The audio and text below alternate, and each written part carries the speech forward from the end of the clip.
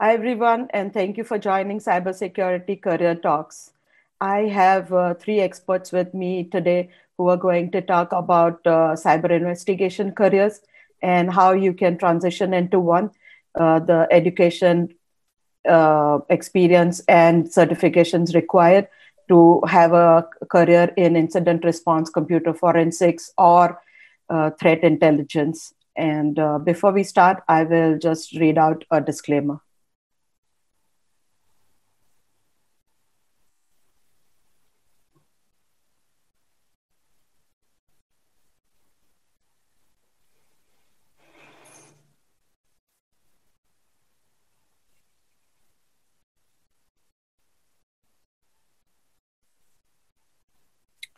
The views expressed in this presentation and during the session are personal opinions of the participants and do not reflect the official policy or position of their respective employers. This discussion is a volunteer-led effort to contribute to the profession and pay forward the many kindnesses and instances of support and guidance that the participants have received in the course of their career. I will introduce my guest today. Chris Novak is a co-founder and global director of the Verizon Threat Research Advisory Center. He is an internationally recognized expert in the field of incident response, computer forensics, and threat intelligence. He has been involved with cybersecurity for over 20 years. Chris has assisted corporations, government agencies, and attorneys with all matters involving digital forensics, fraud investigations, and crisis management. He has been an advisor on dozens of high-profile intrusion and breach investigations around the globe. He works closely with local, state, and federal law enforcement agencies, as well as joint investigative operations coordinated with law enforcement. And our second guest is John Grimm. John has 17 plus years of experience investigating, assessing, and advising on data breaches and incident response activity within government and corporate sectors. John has managed technical investigative response teams, parlays his knowledge and experience into advising clients and speaking publicly, and has developed thought leadership and content that emphasizes data preparedness and response. John is the primary researcher, author, and producer of the Verizon Insider Threat Report, the Verizon Incident Preparedness Report, and from 2016 to 18, the Verizon Data Breach Digest, as well as he's the co-author of the 2019 Verizon Payment Security Report. Mauricio Telles is a senior security consultant who helps companies worldwide respond to security incidents, as well as provides guidance to leadership teams by moderating breach simulation exercises. He holds a bachelor's and a master's in computer science with concentration in information security. And he has contributed to the security community by publishing research papers through IEEE. He continues to grow professionally by obtaining certifications in both defensive and offensive fields of security. And I'm your host for today, your friend. And if you need any guidance or help regarding transitioning into a cybersecurity career, please reach out to me. So our agenda for today, we are going to discuss first is what is overview of an incident response and related career. So when we talk about cyber investigations, what does that mean? What are the different roles, or when is something? When is the time when somebody would call you, or when would people engage somebody when we are talking about like a cyber breach incident or something? So Chris, can you just like provide an overview of cyber incident and investigation and response? When would you normally get call from somebody? Sure. Yeah, that's a great question. So the reality of it is organizations tend to call at all different stages. So we'll see an organization that sometimes will call when they're not even really sure something at all has happened. Somebody said, hey, I thought I saw something of yours on the internet that probably shouldn't be there. And people will scramble to try to figure out if it's true, what it is, whether or not it's really sensitive, and what it is that they might need to do in order to resolve that. Did they actually have an incident that resulted in that data getting out there? Can they even find it? Then there are other circumstances where they know for a fact they've had an incident. They themselves may have seen, for example, something very suspicious, or they may have found malware in their environment, or they can see malicious network connections back to command and control or something like that. And they will need assistance with investigating that and doing the proper incident response to figure out what happened. Because, when you look at incident response, you kind of have this whole kind of life cycle of trying to figure out, did something happen? Then once you understand that it has happened, figuring out what happened, how did a malicious person get in, or was it maybe an insider threat? And then after you identify that they're in and they've done something, you need to figure out the totality of what it is that they've done, right? It's not just somebody got in that shouldn't be here. It's, well, now there's all these data privacy laws and whatnot that dictate who we need to notify and what we need to do. So all of that will kind of carry through that process. So many organizations will kind of call us at different stages of it based on either whether or not they have the skills at that particular stage, or whether or not maybe the size of the situation may be overwhelming their capacity. And so normally maybe they don't need help, but this time it's too big for them to handle, or maybe they just have too many cases going on and they just need the extra hands. Sure. So now your team is engaged, right? You get a call from them saying, hey, we need your help right now. And normally, like, people watch all these different shows and they think that, okay, everybody gets on a jet and they go there and within 1 hour, they finish everything and they catch whoever needs to be caught. And here they are like now. So, and I know this is like very different. So can you, John, can you tell us like what exactly happens? And then Mauricio, you can also jump in. So what exactly happens during the process itself, or? No, once you get a call, like now you've received, and Chris, maybe depending on like everybody's perspective, but suppose once you get that call, Chris gets that call, what happens next? Like, do you guys jump on a plane and the jet and then fly down to wherever, finish it within 1 hour and then come back? Absolutely. So, and I'll talk from maybe a historical perspective as well. In what we've seen here with incident response, when we get the call, in the old days, we would be flying to go and maybe spend a couple nights in a data center collecting the evidence, everything from the system images to the logs. And then over time, forensic tools, techniques, investigative response really started to mature, where we started capturing memory dumps and live system images. So we needed to get there as quickly as possible before the computer systems would start overwriting the data, or before the threat actors would start overwriting the data. So time got scrunched in terms of the response. So what we found was we needed to be at the ready all the time, have our bags packed, be ready to go, have our tools ready to go, be very well versed in using our tools, using the cutting edge tools, those tools that get us that data as quickly as possible in a live state. And then over time, as we get closer to today, tools started to develop where we were able to actually do forensic response online in a live network, where we're capturing the data without even having to shut down the systems, without even having to get the memory dump. So incident response has really morphed over time from a get there, unplug the system, take out the hard disk drive, do a bit for bit image, collect it, then starting to do the analysis and then doing the reporting. All of that stuff is scrunched together now, where we're doing the collecting, the analysis, and the reporting on the fly. And we're actually even starting to see over the previous years how we're doing this remotely in support of our customers. So it's kind of where we are in terms of the trend over time. Mauricio could probably give you some more perspective from some of the newer techniques and tools that we're using. Mauricio? Yep, sure thing. Yeah, so good points from John. At the end of the day, the entire industry has changed and moved into the endpoint detection response solution, so EDR solution. So there's a lot of companies out there that offer that service, and it's definitely has changed the game, just because you're able to touch every endpoint enterprise-wide. It could be global as well within seconds. So you're able to collect different artifacts from a system within seconds. and be able to consolidate those results into one server where you can perform your analysis.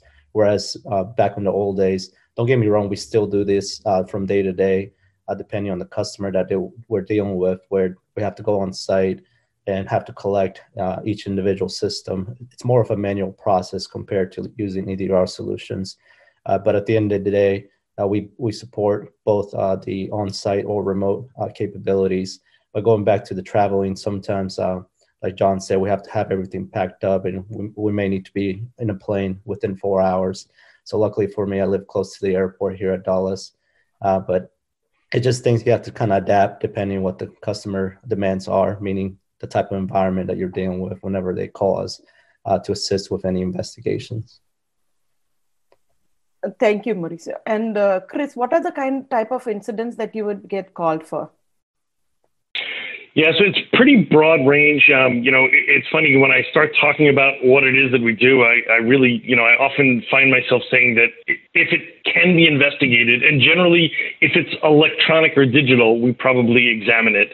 But some of the kinds of cases we typically see are payment card, like your credit card, debit card breaches, the big ones that you hear about, if a retailer or an e-commerce organization gets compromised, that's a specific type of incident we get called for a lot. We also get called for a lot of theft of intellectual property, also insider threats where, someone will say, hey, this person is leaving, maybe it's a high-ranking executive is leaving and they are trying to take interesting secrets about what the company's plans are with them and they want to investigate that. Or maybe it's salespeople leaving and they want to try and take their clients with them. So there's a lot of kind of insider and intellectual property cases that we also see. And then we also see a fair bit of things like, attacks against industrial control systems, things that may impact a power grid or a transportation system, as well as, we're seeing more and more in the area of IoT. So I think Mauricio had done some good research on that as well in particular. And then the other one that's probably kind of happening all over the place right now is ransomware. We see a lot of cases and get a lot of calls for organizations who say, hey, I thought I was prepared, but it turns out I wasn't. I got hit with this ransomware attack. I need help with figuring out, how it happened so that I can make sure after I've cleaned it up, it doesn't immediately happen again. And then I need to understand, what do I do with the next steps? How do I best recover and get the organization back on its feet? And then there's a whole countless other area of different types of incidents. I don't know, John, Mauricio, if you have thoughts on things that I might have overlooked. Mauricio, go ahead. Yeah. So another one that's very popular out there is the cryptocurrency mining malware, as well as email-based compromise. So meaning your email got compromised. But at the end of the day, what narrows down to, regardless of what incident it is and what we're seeing, essentially most of those incidents fall under the category as far as the initial vector of compromise is phishing emails. So I think a lot of aspects from when it comes down to an incident, it narrows down to the social engineering aspect, meaning individuals being targeted. So there's a saying in the industry that the users are always the weakest link, and it's a true saying just because we do see it on a day-to-day basis with all the investigations that we deal with worldwide, where essentially the user got compromised, meaning their credentials got compromised, and they can directly log into any system that has single-factor authentication. Meaning it could be if you have an email web server that's internet facing, then the threat actor has the credentials and can directly log in and even send internal phishing emails after they log in, which is a whole other mess and a whole other animal whenever you're doing investigations. But I think at the end of the day, what narrows down is it's the users being targeted, not so much sending events malware to your networks. It's mostly the users click on the link or giving up their credentials, or even sometimes even giving up that two-factor authentication that you might get text or receive a text on your phone, and then you provide that also to the external actor. So I have a comment to add on to Chris and Mauricio. Is the not yet an incident type incident where we're using our investigative techniques and we're not applying them in a reactive manner. We're using them in a proactive manner to do threat hunting through the enterprise environment, for example, or health checks, where we're looking at holistically the environment, the systems, the memory, the volatile data, any suspicious files, the network connections, the logs, even doing some interviews to see if there are indications that a data breach occurred or a cybersecurity incident occurred that hadn't been detected by the cyber defenses already in place. So it's one of the things that we've seen over the years that customers are asking for more and more is those proactive investigations where we're looking for the threat actors or looking for indicators that the threat actors have been in the environment. And this is especially effective for those advanced threat actors that have the skill sets to avoid detection, evade detection, cover their tracks.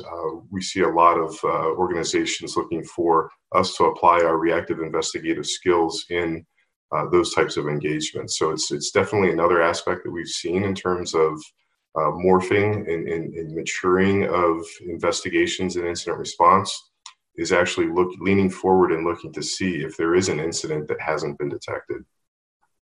Thank you so much. So this is really good background information, because now what we've learned is that incident response is part of the job, but preparing somebody before the incident, going out and doing threat hunting and trying to see how it can be prevented altogether is even more important now, especially because everything is in the cloud and we are not going to able to touch a server or not be able to go to like a physical infrastructure where that particular threat is contained.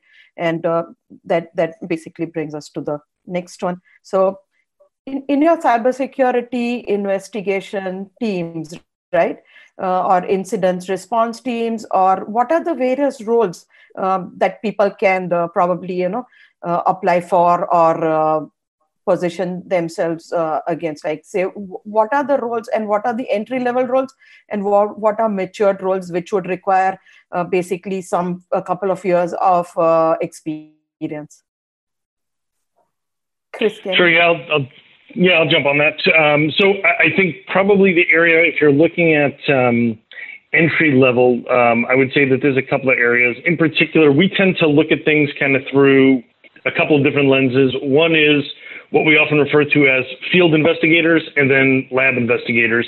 And the reason why we break it up that way is the field investigators typically are the ones that travel to client locations. So when a client calls and says they have an incident and they need help, typically the field investigators would be the ones that would be hopping on a plane, grabbing a bag, hopping on a plane and going to that client site for an undetermined amount of time and helping them generally face-to-face, walking them through and talking them through what's going on. And in many cases, there may be a team of those that would go to that client site. And there's many opportunities in particular in that area for people who want to break into the field, because there's a lot of different levels of skill sets that are really required there. So you've got everything from in-depth and as well as light technical skills to also communication. And so there's a lot of opportunity there on the kind of entry side of the field investigators.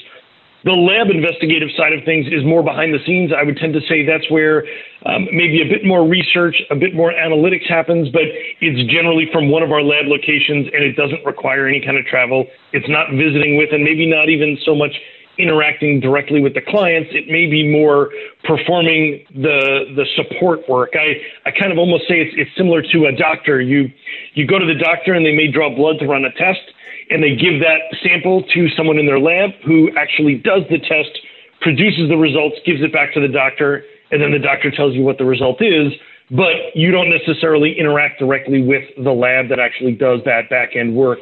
And in all of those facets, I see there being opportunities for entry level, as well as all the way up to subject matter experts. And so when you start kind of unfolding and unpacking that, I'd say there's different skill sets that really kind of pop out that you can maybe more specialize in or become an SME. And I don't know if, John Mauricio, you want to add a little color to that? We also have, absolutely, Chris. So we also have folks that support us from an intel standpoint. And we've really seen this in another example of how investigations have matured over the years, or at least capabilities. So we've really seen intel over the last several years make an impact on investigations. So folks with those kind of backgrounds that have a government or a military background they work well in the corporate sense when it comes to investigations, because they have that analytical outlook. They've got the organization skills and the discipline to look at threat actor indicators of compromise, tactics, techniques, procedures, and help apply that to the investigation. In fact, we not only see intelligence and those type of roles supporting the investigation and giving us eyes outside the enterprise environment, for lack of a better way of saying it, but they've also been the tip of the spear in terms of triggering investigations, what they're digging up and what they're finding in terms of the threat actors. So that's an absolute essential role with incident response and cyber investigations nowadays in terms of really force multiplying what we can do. I'll see if Mauricio has anything else to add. Yeah, thanks, John.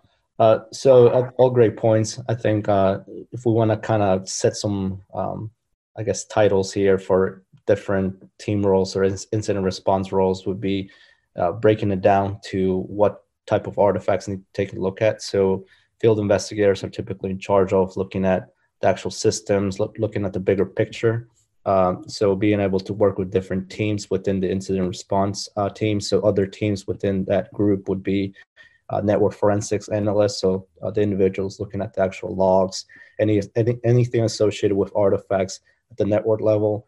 Then you also have your threat intelligence team. So John kind of highlighted that in a little bit, where they're actually doing the background or trying to identify whatever this malicious IP address is associated with. Then you also got your malware analyst team. So those are the guys that are actually looking at the bits and bytes of actual malicious code. And then you got the dark web hunter. So anyone that's actually going into the dark web, searching for any indicators of compromise, or even establishing a communication with a threat actor if they're asking for ransom whenever you're dealing with ransomware cases. So there's definitely a lot of moving parts when it comes down to responding to the incident on the technical aspect as well as the non-technical aspect, because again, you also have to deal with the non-technical folks where it could be counsel, HR, corporate communications, all those other individuals within an entity that you need to be able to communicate the technical aspect to those individuals in order for them to make informed decisions based on what you're seeing on the analysis. Sure. Thank you so much. Now we know what are the various roles, because this is much broader than probably what I started off thinking about when I talked about incident response or computer forensics and threat intelligence. You gave a much broader overview and the kind of roles that people could transition into or maybe apply for, especially even what are like entry-level roles that somebody can. And this is a very important listing, because are there any typical career paths, like you do this, then you do that or something? Because John and Chris, I mean, you have like some really unique pathways. So Chris, can you start off with, are there any typical career paths, or and what is your career journey been like? Sure. Yeah, I think that's an interesting one, because to be honest, when I started in this area, I would tend to say that there was not really a well-defined career path for it. So I actually started, my background is in computer engineering. And when I got into the workforce, I just started getting into all sorts of computer-related items. I was very interested in hardware design and things like that.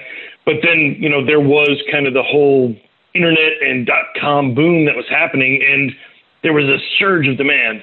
And so kind of got more into the IT side of things than really the traditional computer engineering side. And from there, it kind of ballooned, and it was interesting because there were no classes you could take on or at least there weren't degrees you could get in information security or cybersecurity. Even the term cybersecurity wasn't even really a thing. We were calling it InfoSec back then. And so it kind of started with, I was helping organizations who were kind of connecting to this new thing called the internet say, hey, you know what? I think we need security around this, because what happens if something happens? So then we started going down the path of, all right, well, you know what? I'll get into the business of, designing network security architecture. And so I would do firewalls, and then got into IDS and IPS. And then organizations started calling and saying, hey, I think there's something wrong. And then at the time, it was kind of more of like troubleshooting, not so much even really incident response. But then it really blew up into a whole field of incident response when we started seeing more hacks and attacks website defacements, really like the early days of kind of incidents. And then from there, it blew up into the data breaches that we see today. And, the whole landscape has changed dramatically. And so my career journey was I was almost, I don't know if I would say kind of pulled through it, because there was not really a defined path. There were no courses you could take. So I kind of had to figure it out as I went. Now, though, I think a lot of that has changed in that there's a lot of universities that have amazing programs on cybersecurity, bachelor's, master's, even now PhD programs on it, which I think definitely are much more helpful. But I think one of the key things that I see a lot of individuals struggle with, they love cybersecurity because of what they see and hear from people, but it's important to understand, like we talked about on the last slide there, the various roles. What is it about cybersecurity that excites them? Because I see there being everything from, security auditing on one side to incident response maybe on the other, and there's a lot of difference between it. So I think it's important for people to kind of understand what is it that they're passionate about. It's interesting because like you see, I talk to people about, what it's like. And you mentioned before, people see things on TV about, someone jumps on the jet and goes, and, it's like the medical dramas or the military dramas you see where, the first time you watch Top Gun, everyone's like, oh, I want to be a fighter pilot. And that sounds great until you realize that the first day in the military, they don't let you fly the fighter jet. That may be years and years of a lot of grunt work before you actually even first step into a plane, and then let alone actually get to fly it. And so we see a lot of the same things with some of this as well, is that when you actually get into this field, I hate to say it, but there's a lot of grunt work and foundational understanding that's really required in order to really get to that level where the more exciting incident response stuff happens. And even then, some of that is still kind of grunt work at times as well. And, whenever I interview someone for an incident response role on our team, there's two things that I always advise them on. And one is the hours can be the most bizarre you've ever seen. One week, it may be very Monday through Friday, 9 to 5. The next week, it may be, Sunday to Sunday and every hour of every day, because you are knee deep in the middle of some kind of incident response effort. And what I tell people is, usually I'm looking for people who are really passionate about it. The analogy I often use when I'm interviewing people is it's like being a doctor in the ER. Once you kind of start that ER procedure, the patient would appreciate it if you didn't leave and go home in the middle. They want to know that you're going to finish it out, right? And so the same thing with the incident response. You get into it, and it's like a good book or an amazing movie or something else. You get drawn in so deep that it's not like anyone is making you do the work. It's you are so excited by the work that you just can't put it down. And sometimes we almost have to work with our team members to help them pace themselves, because otherwise, they can really easily get sucked into it. And then the other piece that I often advise people is, depending on what it is you're looking to do on the incident response side, particularly if you're looking to get into that field investigator side where you're jumping on a plane and you're traveling all over the world, expect that the travel sometimes can be, almost unbearable at times. In that, as Mauricio said, you get a call and a couple hours later, he's in the car heading to Dulles Airport, hopping on the next flight out to wherever, and it's a one-way flight, and he doesn't know how soon he's coming back home. It could be a couple of days, it could be a couple of weeks. I've had folks that hopped on a plane to the other side of the world, and they worked there for a couple of months. So it's really something that you've got to be passionate about, and that's kind of that career path piece of advice that I give everybody who's looking to get into that area. And John, do you have to add? Do you want to add something? Yeah, I can. Sure. Similar situation that Chris had when he started out, but a different path, if that makes sense. So back when I got involved, they didn't have college degrees. They didn't even have certification programs for digital forensics or investigative response in the cyber realm. And I didn't know this at the time. I had two liberal arts degrees in college, and that absolutely had no impact on where I am now. I actually, after college, joined the military and became an investigator in the analytic, or the real world, the non-digital world. And from there, I was able to parlay that skill set into an opportunity to become a cyber investigator. So I was an analog person doing investigations looking at things analytically from that standpoint, the everyday physical security, those kind of things. And I've translated those skills into, with a wonderful opportunity in the military, to cyber investigations. So I was able to then have to drink the from the fire hose in terms of getting my digital skills up to speed. And so from there, I was able to transition into the corporate world with those same skill sets of being an investigator, as well as being somebody that works in the digital realm, in the cyber realm. And those skill sets that I had built up in the military parlayed well into where I am now. The one thing, though, in transitioning to the corporate world was it moves a lot faster than the government. Time is money. Customers are breached. Going back to what Chris Mauricio said, having that bag ready to get on a plane and fly somewhere at a moment's notice. That was something I was used to in the military, but that was something that was a lot quicker in the corporate world, especially getting used to the fact that you're moving into an environment that you might not be familiar with. You're familiar with your tools and your procedures and your methodology, but every day is a different day when it comes to an investigation or incident response effort. We take pride in the fact that we're flexible, we're tool agnostic. We can get into an environment, we're an environment agnostic group. We can cover down on different situations, whether it be the cloud, whether it be the real world data center, Linux, Windows, any of that. That's something that kind of getting into what Chris was saying, that's something that we look for in folks who have that ability to be flexible, right, but disciplined at the same time. The analytical insight that they can provide to an investigation it's essential. Having the cyber skill sets at the same time, being able to be technical, okay, but also convey those findings to potentially non-technical audiences. Chris mentioned communication, and Mauricio mentioned working with different stakeholders. What we found is once you get your skill set, they're never set. You have to continue to improve upon those, especially since nowadays we're dealing with advanced threat actors. That's complex in and of itself. And we've had to keep up with our skill sets and outpacing them to the extent we can and being able to investigate them. But we're also seeing that investigations and incident response efforts are more complex from the standpoint of the stakeholders. It's not just cybersecurity, IT security, the SOC folks, the CERT folks, and some of the other specialists when it comes to the technical realm. It's also working with other stakeholders, such as the legal team, corporate communications, human resources, physical security, data loss prevention, business continuity, the list goes on and on. So incident response is definitely a field where over the years, folks have had to change, mature, morph as the threat actors continue to change, mature, and morph. But also the folks that are dealing with incident response, there's a lot more folks that have a piece of the pie, that have a responsibility. So what I like most about this career is it's ever changing and it's fresh all the time. Not only is that investigation something you're walking into that's going to be that's going to keep you on your toes, right, until you come to incident resolution, but you get to work with different people from different backgrounds, both on your team as well as folks that you're dealing with from a stakeholder for the actual client that you're serving.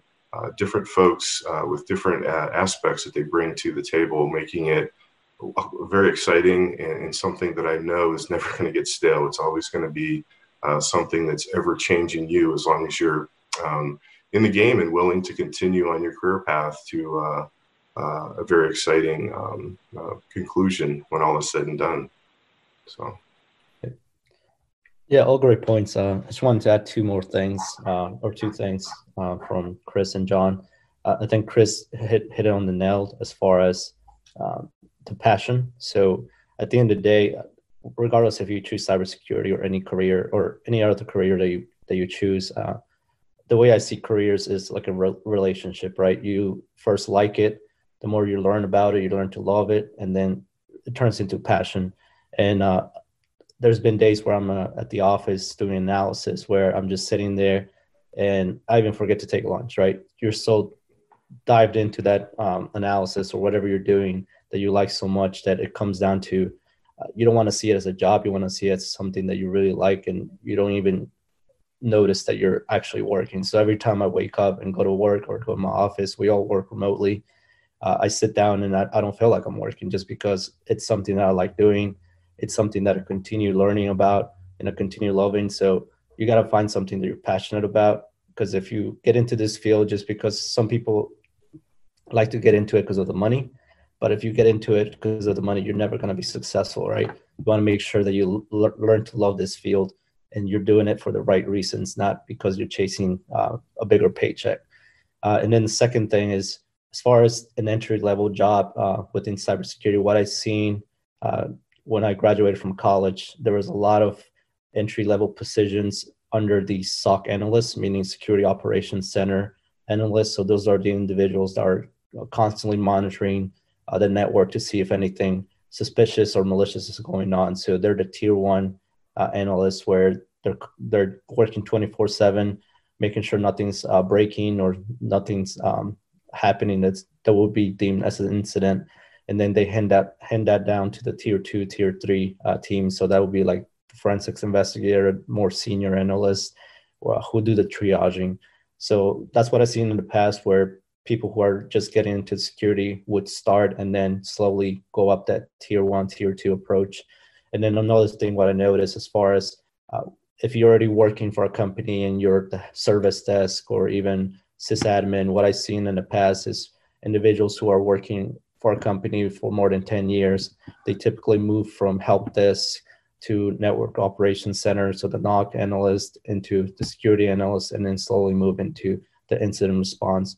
So a lot of companies who've recently established a security team, they typically like to assign that individual who has been able to work with different teams throughout time and has that experience for each individual team who gets assigned that role, meaning that they're the incident commander or they're the individual who will be leading that incident response team, just because they know different aspects of the environment, not just the security aspect, but they know the network aspect, the system administrators aspect, the help desk. So there's a lot of roles that do contribute into being a successful security engineer or security investigator when it comes down to trying to pick the right career path. Sure. Thank you so much. And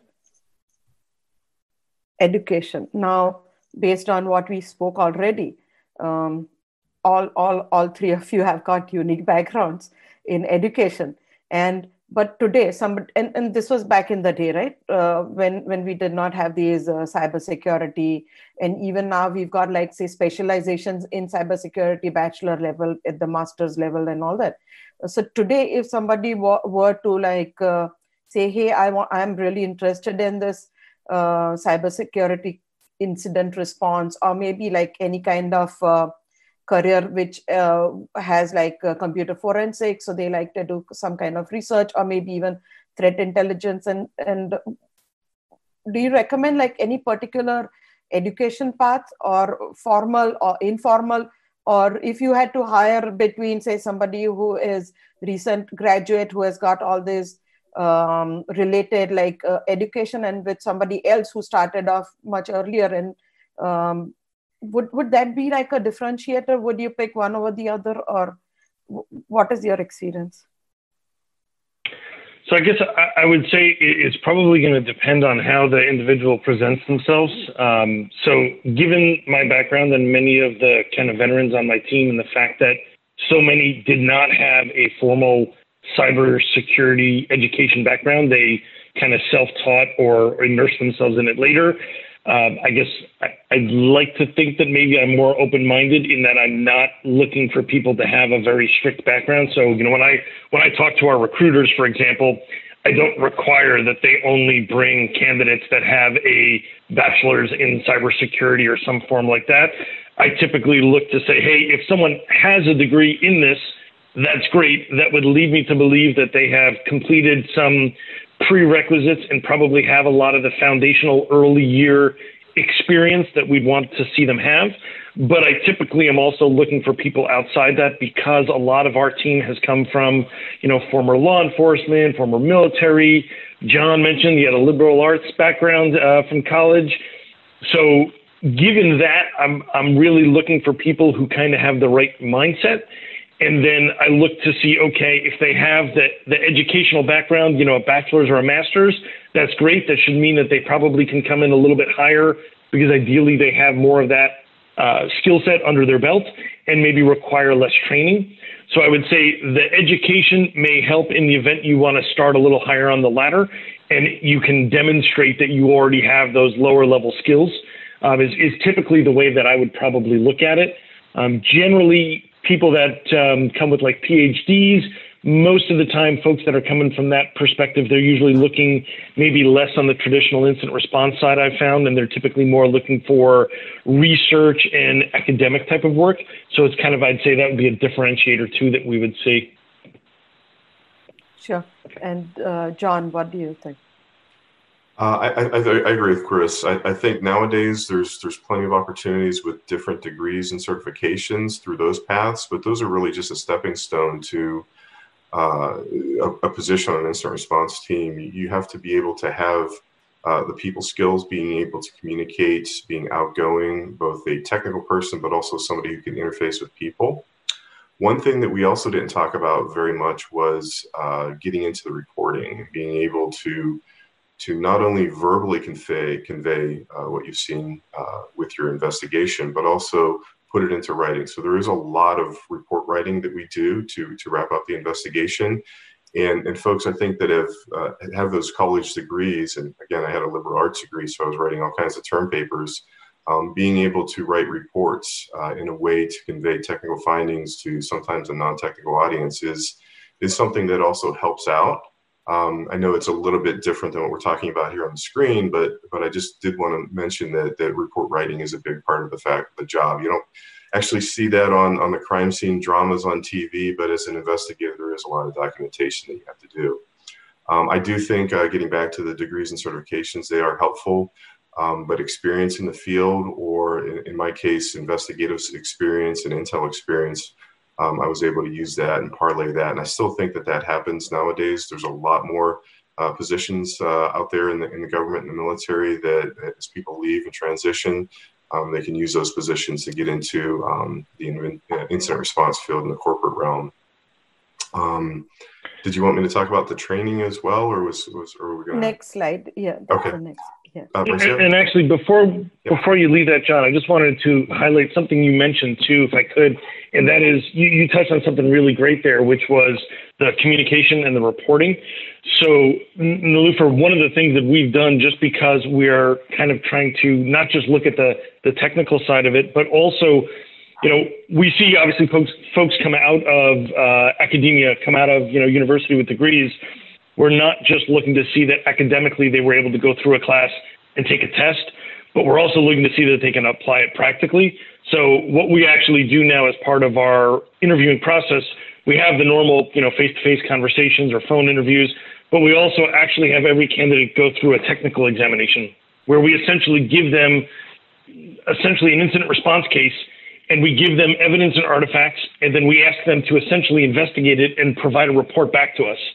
And then depending on the quality of that, we may also, in addition to that, ask them for a writing sample. Because to John's point, one of the key things that is, it is really hard, is if you're not used to writing reports and writing them so that, a CISO can read it and understand what happened, or they will take it to their board and say, these are the details and this is what we need to fix. That can be really hard. It's all about how do you take what you know on the technical side and translate that to other people on the customer side in the business that need to know what the impacts are. So I can't stress enough how important that is beyond the technical. In fact, it's funny, I joke with people now that, when I was in college, I was thinking of myself as a computer engineer going, why the heck do I have to take writing courses? And now I thank God every day that I took those writing courses. As much as I thought they were maybe not so useful back then, they have helped me immensely today. Sure, thanks. So basically conveying that information to management or to somebody who is not well-versed with common parlance. So taking all the jargons out and communicating in plain English, where, people like a CISO or the board can understand what is going on and enough level of details, but not getting too much into the weeds, right? And exactly. When we talk about education and when we are talking about like training and all that, one of the questions is there are like bunch of tools, right? So what about learning those tools? Do they give somebody an edge? What tools would you recommend that people, because back in the day when I started, I'm dating myself, but Ncase was like the thing, and if you knew about Ncase and you were Ncase certified, like, probably you had a much better shot than anybody else. So can you speak about that? Like, are there any open source tools available? And Mauricio also can chime in from that point of view. But I'll start with Chris. And Chris, can you tell us about? Yeah, so I'd say my background is probably similar in that when I started, there were not a lot of tools.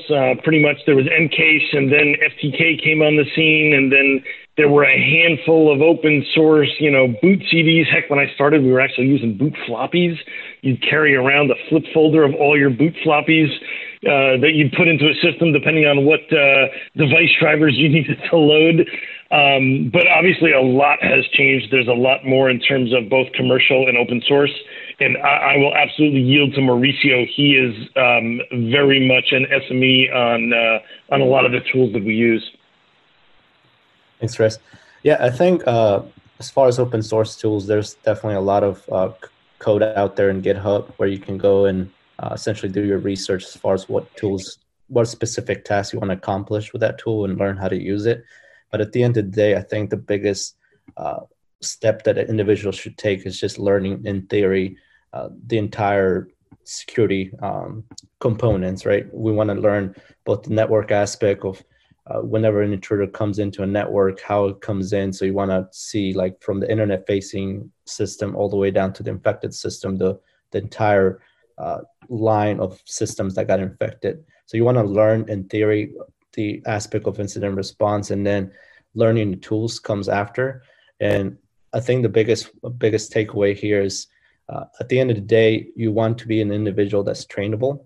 So it comes down to, if you're join a company, you got to be a team player, right? You want to be able to tackle on tasks. Don't be afraid to raise your hand, and then be able to learn it on your own.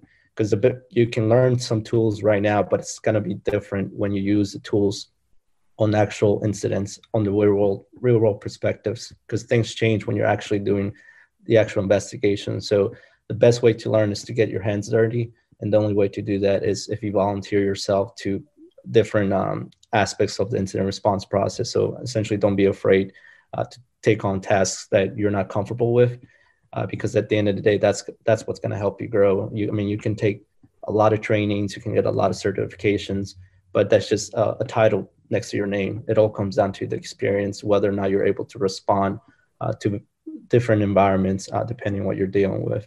So again, being a team player, I think, is key whenever it comes down to learning tools, getting certificates, or anything along those lines. Thanks. And John, do you have any tools like go-to in your tool bag, which you say that these are the most important, or this is something that I use every day or something, and somebody needs to at least be familiar with them? I like you, I started out with Ncase, but I learned real quick that you don't want to be a one-trick pony. You want to strive to be that unicorn. So in doing so, you got to have your toolkit. You've got to have multiple fallback solutions, because you never know if you're going to have a problem with that primary tool that you use.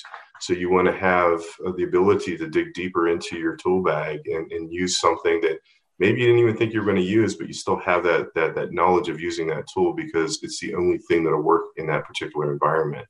So as we've seen forensics change over the years, you've got your scripts that you use, you've got your commercial tools such as Ncase, but you've also got to adjust to being able to think on the fly, work on the fly to come up with a solution, because after all, you are a problem solver in that particular environment, to get to be able to collect that data, and then back at the labs be able to analyze it. So you've got to be flexible. You've got to have various different tools in your toolkit, and you've also got to start thinking more in the realm of live forensics and all of these wonderful tools that are coming out for the endpoint detection and response, the network detection and response tools that really give you the power to get to that data as quickly as possible and do your analysis. So Still remember those old legacy tools, because you never know, you may use it. You may have a one-off system that you have to image, for example, or maybe you're in the Linux world and you got to brush the rust off of your Linux tools. But also remember, we're in the modern world, and we've got to be always learning new tools, always staying up with the environments. It was mentioned earlier about the cloud. We're seeing a lot of stuff shifting to the cloud. We don't necessarily get physical access anymore to evidence, especially if it's in the cloud. We're not going to a data center. So you got to be able to use your tools in a remote situation and being able to collect the evidence before you can start analyzing it. So always being up on the latest is probably the best advice I can give. And the second best advice is don't forget your old tools and skill sets, because you never know, you may have to use them. Thank you so much. And normally, like, people have questions like, oh, do I need to know programming, right? So my answer, like, whenever it's like, it depends, right? Basically, you may need to know programming, but it helps to know scripting language. So is that something which is very similar in incident response or cyber investigation? I can take that. Yep, go ahead. Yeah, so it does help a lot, just because you can automate a lot of the processes. So a lot of scripts out there that are security focused are written in Python. So Python has been the main programming language within security as far as scripting or automating your methodology. So when I joined the team, there was a lot of manual processes that I saw that we can essentially automate it. And that has significantly impacted the efficiency as far as the turnaround on results when it comes down to the analysis. And then also it helps you not or prevent going down the rabbit hole, meaning if you have scripts that output the results that you need, you don't need to start poking around somewhere else that you shouldn't, meaning wasting your time, right? So I think it helps a lot knowing some type of script, and not just Python. It could be Ruby or Shell or anything along those lines, in order to automate the process, because a lot of the EDR tools do take that approach as far as scripting, being able to automate the entire process of incident response enterprise-wide, right? So we want to make sure that you can take that and learn that and apply it to each individual system, meaning if you have one system to take a look at, you can kick off a script and it outputs all the results that you need. And even after you get the results, sometimes there's a lot of noise, meaning if you're looking at logs or if you're looking at different artifacts, there's a lot of legitimate traffic there where you can also use scripting there to better help you prepare yourself to looking at relevant artifacts. So it's definitely a big plus. Within our team, it's definitely something that we like to push against my coworkers, and also whenever we hire new people, we look into to see if they have that skill set, just because it's going to add a lot of value, not just to themselves, but the overall team, because it provides more efficiency across the board, not just for that individual. Sure. Thanks. That is very useful. Coming to certifications, do certifications matter? Like, we spoke a little bit about like education, but do you require like certain certifications for certain roles, or is it like depends on like the candidate and not really like looking for certain certifications? Yeah, so I'd say that it's probably varied. There are certain times where we're looking for certifications, and usually if that's the case, it's also because we may have certain obligations on us as an organization. We may see, hey, we are obligated to have so many certifications to meet a certain threshold for a regulatory body or an accreditation that we hold, and so we need to have certain levels. And so typically we'll look for it for those kinds of things. What I've generally looked at is certifications are good for that, and certifications are also typically good, for example, if you have to go before a court and you have to testify. Certifications, just like a degree, are a good way to show that you have some independently verified level of expertise. But beyond that, oftentimes what we're really looking for is the practical application of it. So if you can do it, the certifications matter less. And I know depending on the individual, they may have more or less opportunity to go get certifications. But just because you don't have a certification doesn't mean you're not the most amazing incident responder or threat intelligence person in the world. It may just be that you didn't focus your time on taking that class and paying for that test and taking that test. So I try to be somewhat open-minded about that and say, let's look and see what the individual can do. And if they can do what's needed, then the certifications are not as necessary. The area where sometimes the certifications help is like anything, like a degree or any of those other things. Sometimes it can be a foot in the door if a particular business may have a minimum threshold. So some companies say, hey, we're only going to hire people that have a 4-year degree. Some people are going to say, we're only going to hire people that have these certifications. I think, honestly, that's a bit closed-minded. Some of the best people that I've ever hired had no college degree and no certifications, and they're still some of the top people in the industry. So I think it's a nice to have, and it's good for, a lot of people to be able to have for themselves. But I don't necessarily say that it's a requirement. Sure. And John, what do you feel? I agree with Chris, simply stated. I only have my major certification is CISSP, and I've had forensic certifications with the government that are no longer valid. But for me, it hasn't been a factor. It's been my experience over the years that really comes into play. But I see certifications as very much like a degree. It's one of those things that are nice to have. It gets your foot in the door, but when it comes down to it, it is assessing folks for the ability to actually do the job. So certifications are great. That's a stepping stone. But having those skills that we've been talking about during this call, having the ability to be flexible, having the curiosity and the investigative aspect, being analytical, being able to continuously learn, are all of those things that I really think are the bigger factor in being successful in getting the career choice that you're looking for. Sure. And Mauricio, yeah, you have offensive and defensive certifications. So can you tell us a little bit? Because because I'm talking about like not people who have proven themselves in different and then transition, like say John, right? John, you transition from the military into a role in the corporate world, but I'm talking about like people who are maybe a SOC analyst, maybe working in some BCPDR kind of thing, or any ancillary things where the transition. And does that help, Mauricio? What do you think? Yeah, I think certificates help in a way that it gives you exposure to the material. So it gives you guidance of if you find something interesting, a certain topic, then you can dive into it. I think when it comes down to certifications, it gives you a bundle of information that's useful for you to kind of dive deeper if it catches your interest.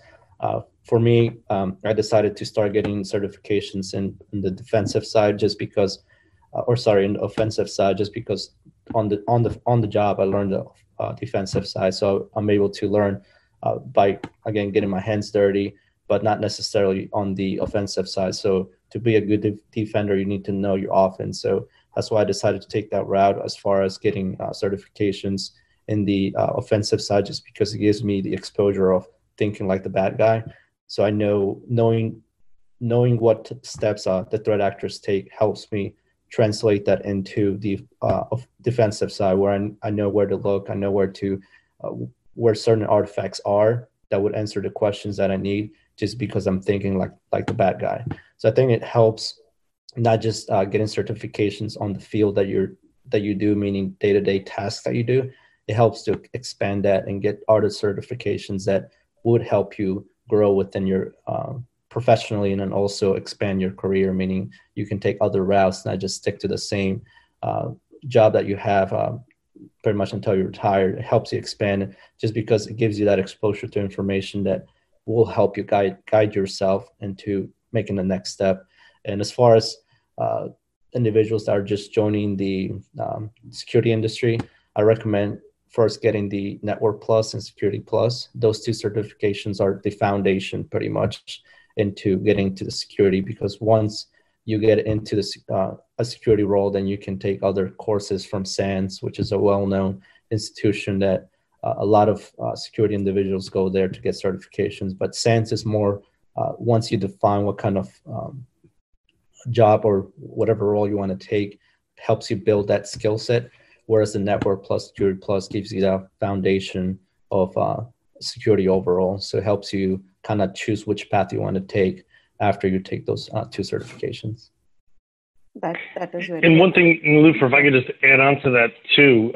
So, before I mentioned that the certifications are not necessarily something that I see as being a requirement, I wanted to just clarify that I think the education path to them is absolutely valuable. So, I may not say, hey, someone needs to have certification A or B in order to be able to interview or apply or even get a specific role, but I very much welcome and encourage people to go down that path. I want to make sure that people are pursuing that because they want to learn the knowledge and not just to have the certification. Certification is great, but it's like, going to university, if you come out and you graduate, but you can't do what it was that degree actually says, it's not going to be as valuable. So I think there's that combination aspect there of, taking the class and learning the concepts and how you apply them, and then the certification there being the backstop to say, yes, I actually did it and can show it. Sure. And besides, it even validates that you are like learning and you have that lifelong learning, which is required in this role because things become obsolete very fast in what we do. Chris, and I want to start with you first, because suppose somebody is trying to get like relevant experience. What is your advice? Because it's not like something that I could sit here and do some bug bounty stuff and all that, right? Like there are certain like pathways which are more like I'm not trying to say easier, but like which are like more there is like more defined. But somebody who is trying to learn something, so how does somebody get their experience? Because that is the most difficult. Yeah, so I would say if you're already in an organization where they have incident response capabilities and you're trying to make a move into that group, then what I would recommend is reach out to the leader of that group and ask how you can learn. Most of us who manage those teams are very willing to accept people who want to shadow, learn, plug in. I'm always very open to it. I get lots of requests from people all across Verizon who are looking to learn about it, and we're happy to get them exposed to it because, hey, if it's a great fit for them and a great fit for us, that may be our next candidate. So I think most good leaders are willing to allow that mentoring, shadowing kind of experience. If you're not in a kind of organization that has a big breadth of capability, then typically what I would say is look out there, go to places like LinkedIn and Twitter, see who it is that you see as being kind of a key person in that field, and connect with them. I get a lot of requests, a lot of direct messages on LinkedIn, people just asking questions saying, hey, I want to get into this. I don't have this background. What would you suggest I do? Or who would you suggest I talk to? Or what material should I read and study? There is so much more out there that didn't exist before that does now. I know that at Verizon, we use a platform called BrightTalk where we release a tremendous amount of material. Myself, John, Mauricio, and pretty much my entire team are on that platform probably several times a month doing webcasts about what it is we're seeing and doing. And we make a lot of material available for download. Lots of other companies do too. And so there's a lot of great resources like that out there that you can really pick up. And then the other thing I would also say is there are lots of community groups. So I know that obviously you have a meetup group, I think that's in the end here that you'll mention, but also there's a lot of local groups that my team takes part in, for example, like ECTF, which is a Secret Service sponsored organization, and they have local chapters all over the world, and it's the Electronic Crimes Task Force. So if you're interested, you can generally just find out who the local chapter representative is, and you can usually ask to come. There may be a small nominal fee to attend the meetings, but it's also a great networking event. It's a fast-growing field, so there's a lot of hiring and mentoring opportunities. And then also another area that I see as being good too is there's another group, IAFCI, the International Association of Cyber Forensic Investigators. That is also out there as another fantastic resource that folks can plug into as a place where they can get information on what they could be learning. And a lot of them also have like local seminars and webcasts as well. Thanks. And John? In terms of, I guess, like for me, if you see an opportunity to get involved in cybersecurity, maybe you're coming from a risk management standpoint, and you see an opportunity to get involved with doing incident response or SOC, take that opportunity, take that entry-level position if it is, and start working on your skill sets and building up. For me, it was an opportunity that came. I didn't come looking for it. It came and somebody offered me a position because they saw that I had some of those skill sets I mentioned earlier. And I took that for what it was worth. And once I got in there, I just started building my skill sets, and newer opportunities opened up for me all along my journey. So I think it's if you see that opportunity, don't hesitate, jump, take it, get it, lean forward, right? Continuously be curious, be hungry, be flexible, and never, ever, ever, ever stop learning. Sure. And Mauricio, what would you advise somebody who's looking to get some kind of experience so that, they can, because sometimes that experience is required for them to know if this is a good fit for them, right? Because you think something is a great career, and then when you reach there, you feel that, oh, this is really not for me. So what would you advise that person? Yeah, I think Chris highlighted some, the social media aspect is very important. So on Twitter or even Reddit, there's individuals that you can follow that are influencers within the industry that typically they'll post, for example, an article or even a tool that has been released. So you can go to that site, download the tool, start playing around with it. So if you can continuously track those individuals and monitor the tweets that put out, you'll be able to get exposure to new technology within the security aspect, and then also be up to date as far as what the trends are, what the news are happening out there. Another platform you can use is podcasts. So 2 podcasts that I listen to is the SENS Internet Storm Center. So it's essentially the SENS Institute puts it out every day, where they release pretty much daily news as far as security, new patches, new tools, new vulnerabilities, etc. So there's a lot of information there that gets put out every day. Another one's Defensive Security with Jerry Bell, which is essentially a podcast where they put out once a week. But it's not just the technical aspect they discuss, but they also non-technical aspect. So it gives you that perspective, the business decision-making that takes into account whenever there's an incident. So it gives you exposure to that. You don't necessarily need to be an incident response investigator to get that exposure. You can listen to podcasts. And then the last one, I know Chris mentioned a couple groups that you can join. Another one is the Information Systems Security Association, so the ISA. So they have chapters worldwide. So you can probably look into joining the chapter local. I know Nova, Northern Virginia, where I'm based out of, they have a chapter here, which we have monthly meetings. And then within those meetings, there's actual individual or companies that come out. And at the end of the meeting, they pretty much ask who's looking for a job. We're looking to hire X, Y, and Z. So you have opportunities there to network and even have direct access to that company, meaning you don't have to wait for a recruiter to reach out to you. You can directly communicate with the hiring manager and get your foot in the door as far as looking for opportunities out there.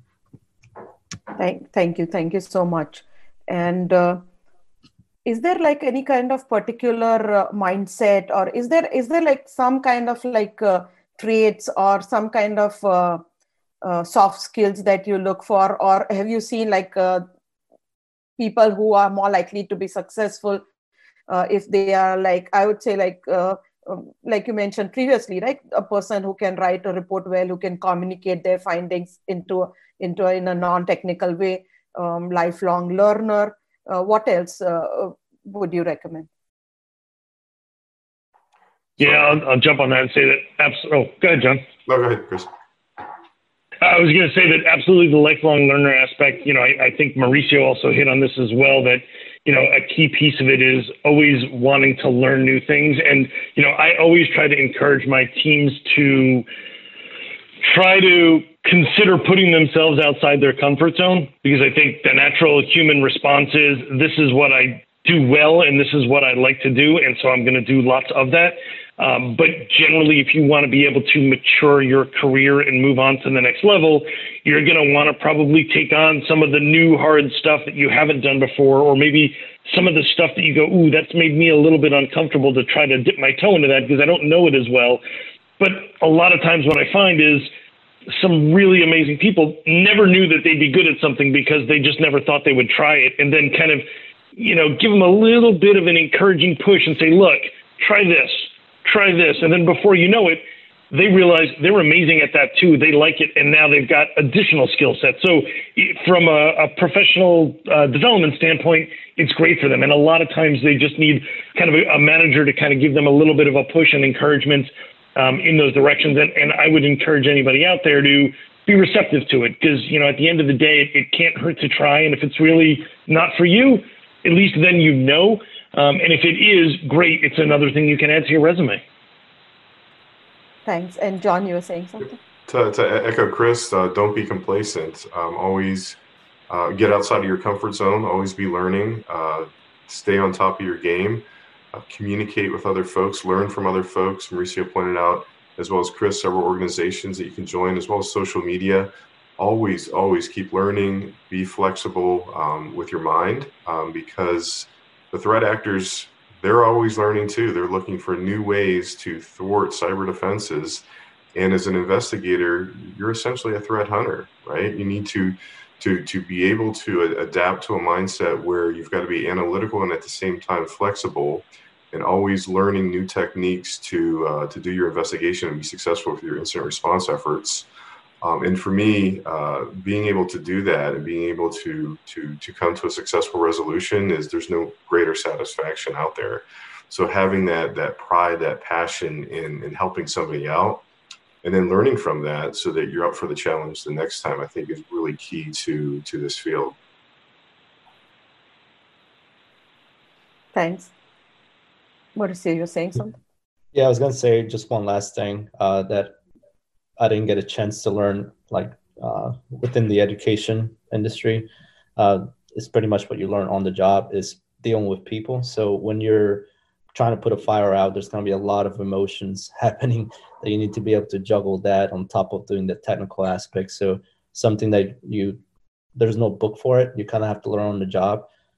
Is dealing with people. Again, when there's fire that needs to be put out, there's going to be a lot of emotions across the board, not just from the technical people you're dealing with, but from leadership, the pressure from leadership that you'll get. So it's something that that gets overlooked, that you need to be able to be good at as far as dealing with people.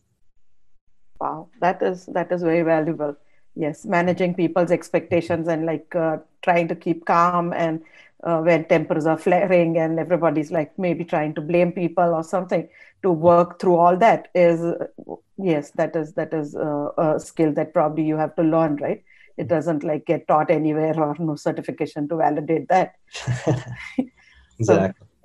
So, thank you so much, John, Mauricio, and Chris, for joining me today. And next week on Cybersecurity Career Talks, we're going to have 3 very good recruiters, and they are going to talk to us how we can partner with them. If you are trying to get a career in cybersecurity, what's the best way to reach out to them? How do you work with them so that you can have a successful career and shorten your job search by a certain extent, because maybe they expect something from you, and what kind of response and how to organize yourself and where to look for jobs, etc. So they're going to talk to us about resumes, about interviews, about job search. Where do you look for them? Do you go to a portal? Do you go to the company directly, etc.? Thank you so much, and see you next week. Thank you. Thank you.